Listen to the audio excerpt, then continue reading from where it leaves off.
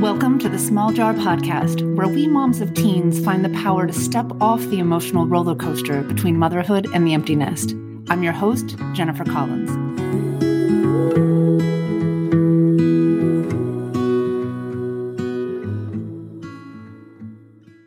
Hello, friends. This week I want to share something a bit different. For those moms with kids in high school or looking ahead to high school, the college process can feel like a significant source of stress and anxiety. So I thought I'd bring in one of my good friends, Adam Materasso, who has deep expertise in advising students and families about the college process, to talk about how to navigate it and really why it's so challenging for us, as parents in particular. Enjoy and stay tuned after the interview where I'll share some closing thoughts. Hey, Adam, so excited to see you. Hi, Jennifer. Thank you so much for having me today. I'm excited to be here. And you were actually Small Jar Podcast's first official guest, but I think it's fitting because you're just fabulous. I've had so much fun working with you over the years. So welcome. I'm honored to be here. So I want to introduce Adam. He's the director of college counseling at a private school in the Princeton area and has 20 years of experience in college counseling and school administration. And I've actually had the privilege of working with him for, how long did we work together? Like 7 years?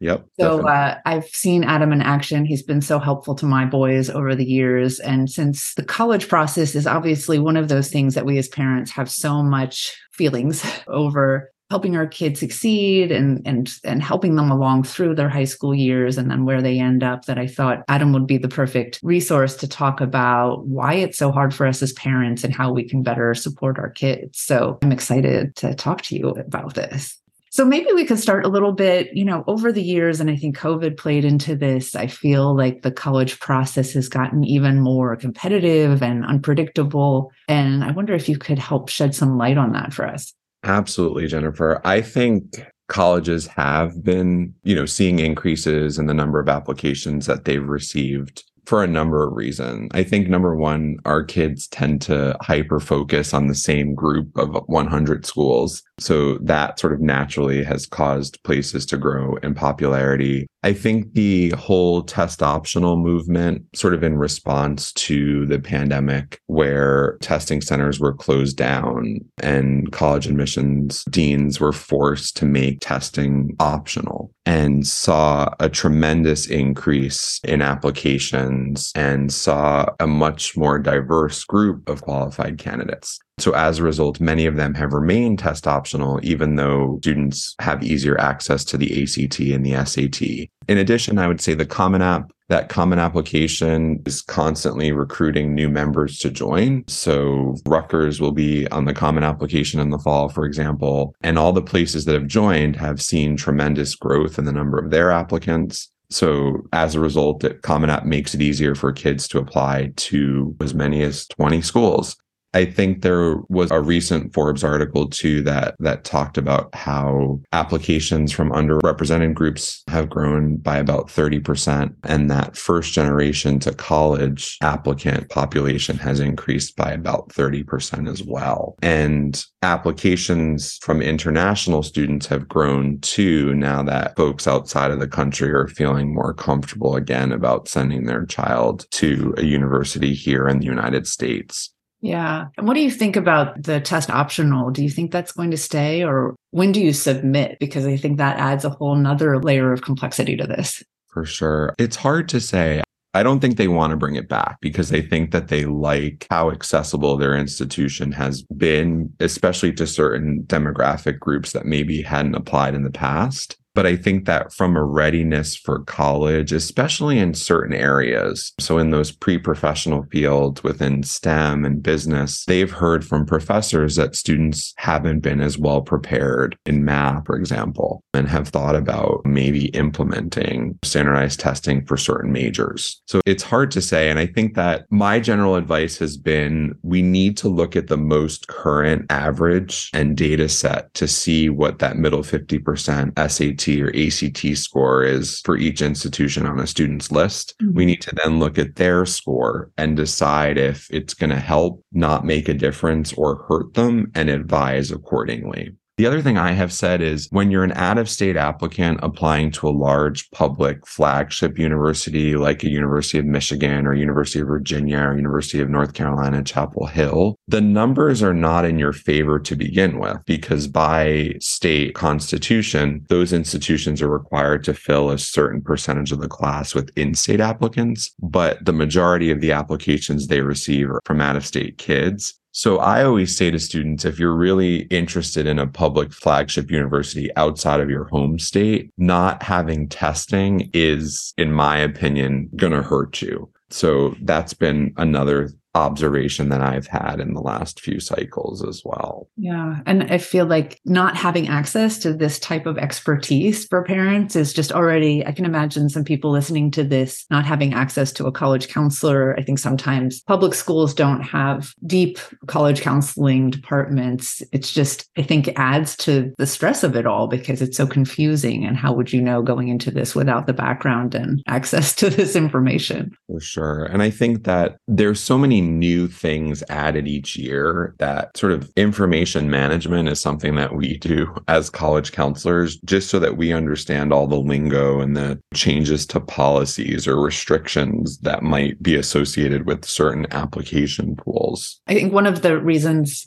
I've loved working with you and watching you work with other families is that you do take a family approach and you do have such a partnership mentality in terms of making sure everybody's on board with a plan. And I think that makes you just so much fun to work with. But because of that, I know you have so much experience in knowing the landscape of how both kids handle the college process and how parents handle the college process, which I think is fascinating for this small jar community. So let's start with the kids. Tell me a little bit about what you've seen kids struggle with most through the college process. Yeah.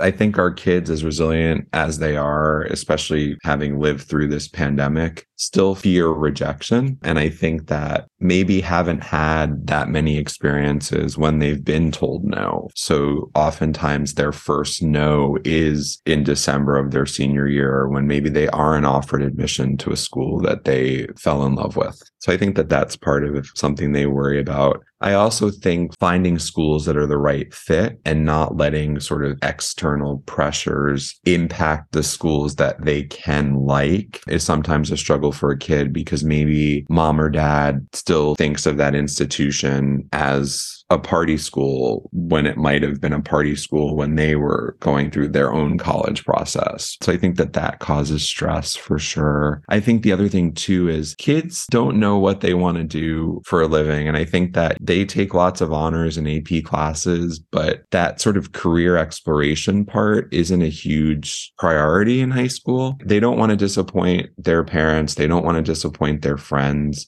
And they want to earn acceptance to a college or university that validates all of the effort that they've put in, not just in their studies, but in their extracurricular pursuits over the summers in high school. It's a big struggle. For sure. No, that's so true. Well, so we talked a little bit about the struggles that kids are going through. Let's talk about the parents. What have been some of the challenges that you see parents having as they manage the college process with their kids? Yeah, for sure. I think that parents take an incredible amount of responsibility on for their children, as we should. And I think that they fear having failed if their child doesn't end up gaining acceptance to maybe one of their top 3 colleges or universities. And they always wonder what they maybe could have done differently or how they could have done more to help those opportunities come through. So I think that that's a big one.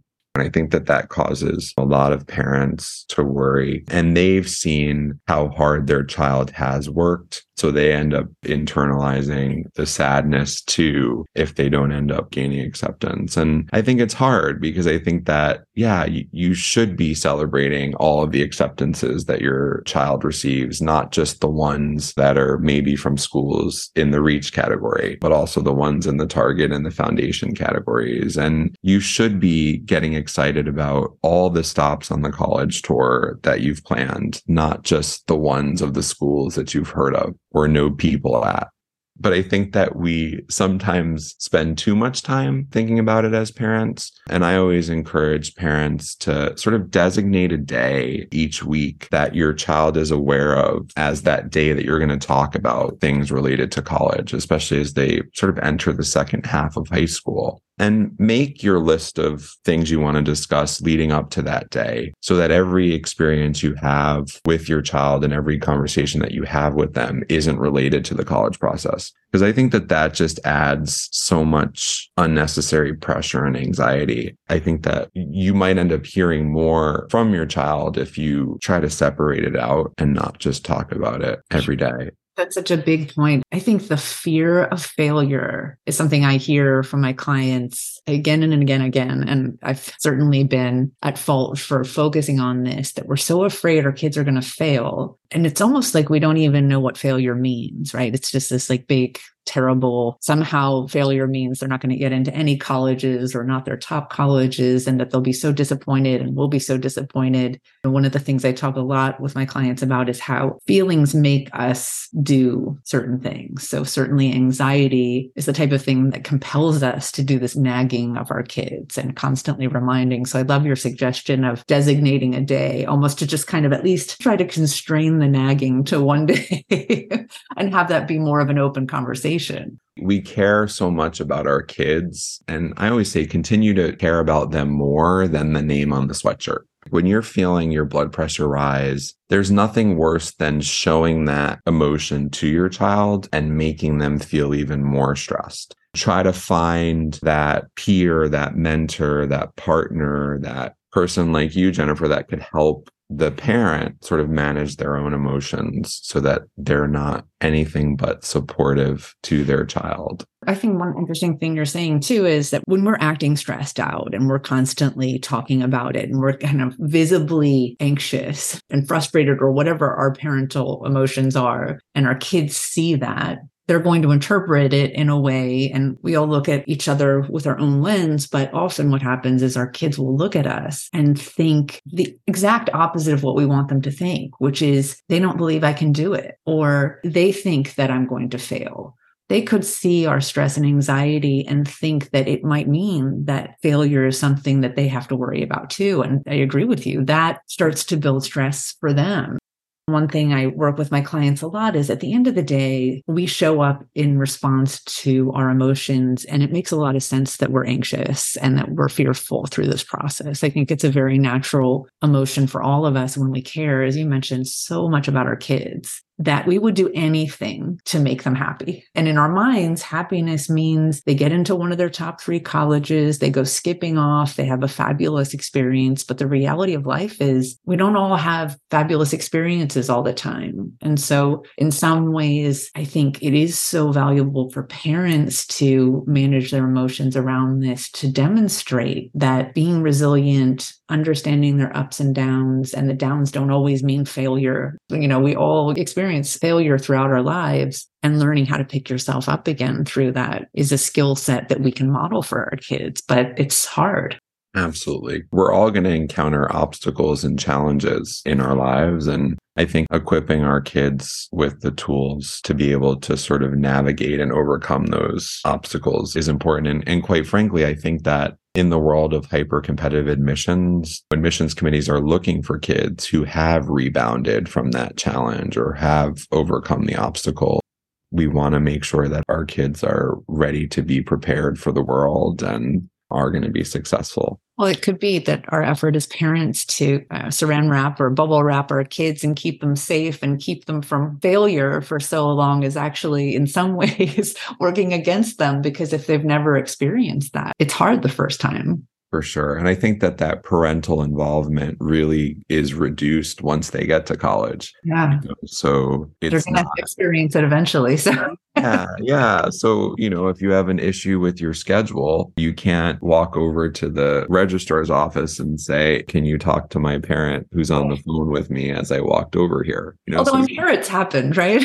Absolutely. It's definitely happened. It definitely has happened. So funny. Well, speaking of failure, I'm interested to know when kids experience really disappointing outcomes, like they don't get into their top choices or the places that they did get in were really the schools that they put on their list that they were hoping they wouldn't have to go to. How do you see the kids managing that disappointment in relation to their parents' own disappointment? Yeah, sometimes it's worse because their parents are so disappointed. Or sometimes you feel like you've gotten them to a really good place. You've put them in touch with kids who are at that institution, who are thriving and are really happy. You've connected them with a professor that teaches in a field that they're interested in pursuing as a major. So I think that parents can make that disappointment feel greater than it needs to be. And I think that it's hard because in high school and in that senior year, it's the focus and such a big deal. But oftentimes we talk to students about the attitude they should have as they're entering that institution, even if it wasn't their first choice. And it's great when the student comes back around Thanksgiving and says, you know what, I'm doing well, I'm thriving, I've made friends, I've joined different clubs. They'll say, you know, Mr. M, I wish that I didn't feel so disappointed and deflated by this in the spring of my senior year, and instead just kind of embraced it and enjoyed all the end of high school career festivities. You know, and on rare occasion, a student might say, hey, I've made the most of it, but I do think that there are some better places out there for me, and you want to explore transferring. And that's why colleges accept transfers. So yeah, I think that it's important for us to try to, I always say, celebrate all the victories, right? And then try to get excited about that school that your child ends up choosing as their college destination. Yeah, absolutely. I mean, I think sometimes we as parents lose sight of the reality that it's 4 years out of a child's life that are not going to make or break them one way or the other. At the end of the day, the child's still going to have to figure out what they're going to do after college. There's no guarantee in life in terms of what success looks like. And frankly, success looks different for all of us depending on who we are and what our lens is. And so I think it is a great point that at the end of the day, the name of a college actually means nothing. And I don't care what the college is. It doesn't mean anything in terms of what your success likelihood is going to be. It's still all about you and your own hard work. Absolutely. And sometimes you end up at a place where from the start, you're among the most talented students and you're able to stand out relatively quickly and to take on additional responsibilities. And it feels really good. And I'll say to students, that might not have happened had you matriculated at the school that you sort of identified as your top choice. Yeah, no, absolutely. Yeah. So I think that it all works out. Yeah. And the reality, which one of my sons pointed out to me at one point during his process, was there are infinitely successful people who never went to college. So it's also, I think it's what you make of it to a large extent. It will be interesting to see where we are when our kids start helping their own children through the college process and what that even looks like in terms of whether college will be a critical part of, I've always thought that college opens doors for you and it gives you a network of alumni. It gives you 4 years to really think about what you want to do with your life in a way that's a bit of a luxury. But I wonder how that will change over time. It's true. It's absolutely true. I think about the future of my job and how it's already evolving. So it's fascinating. That sort of unpredictability is what causes the most anxiety surrounding college admission and gaining admission. So it's, that's the part that causes us to feel so much emotion.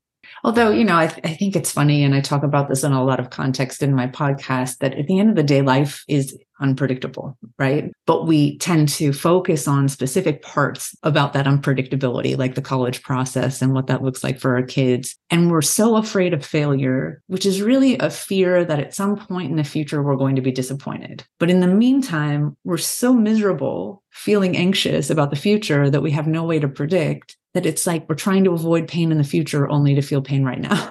But it's hard to let go of that. And I certainly have been in the throes of it myself in the past and will be again, I'm sure, with my son. So maybe I'll be better equipped the second time. You will be. You will be. And I think it's also regional. You know what I mean? Like, I think different areas, there's more of a concentration of college-bound kids, or even having colleagues at schools across the nation and abroad, like it's amazing how different the college process looks by state. Interesting.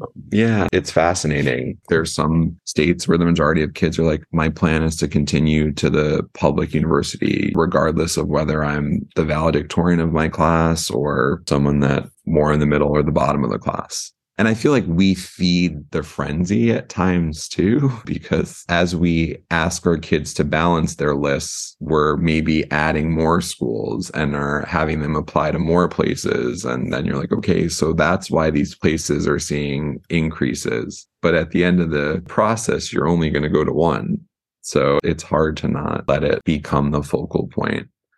There's only so much you or anyone can do. At the end of the day, the admissions committee at each of these colleges will be making a decision, and they're looking at how many ever hundreds of thousands of applications. And so there's some part of it where you've just got to do your best and let it be what it is. But that's a very hard thing to do in life, especially when I think there's so many times in our lives when we become professional, or even when we go to grad school, where we're setting ourselves up to work hard and to try to achieve something. But for some reason, this college process seems so monumental. And maybe it is because, as you said, it's kind of the first time they've set themselves up for such a major hope and potential for disappointment.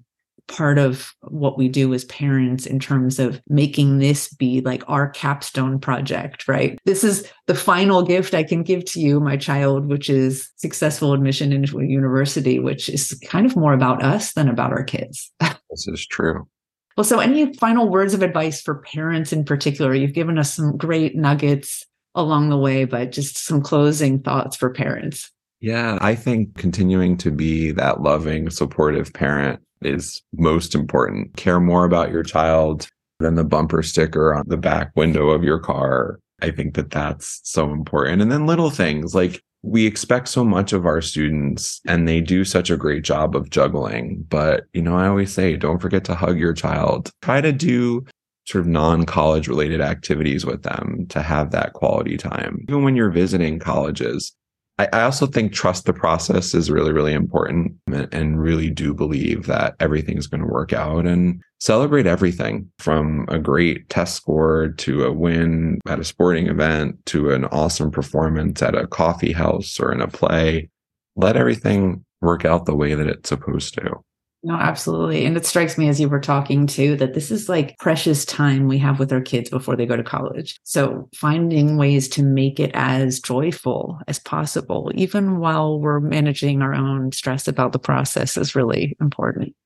Absolutely. Your time with them leading up to college, during the lengthier breaks in college are really, really important because time goes really, really quickly. And as a parent myself, I never really believed it, but now living it, I'm like, I could remember, dropping my daughter off in preschool and now she's about to start middle school. And I'm like, where has the time gone?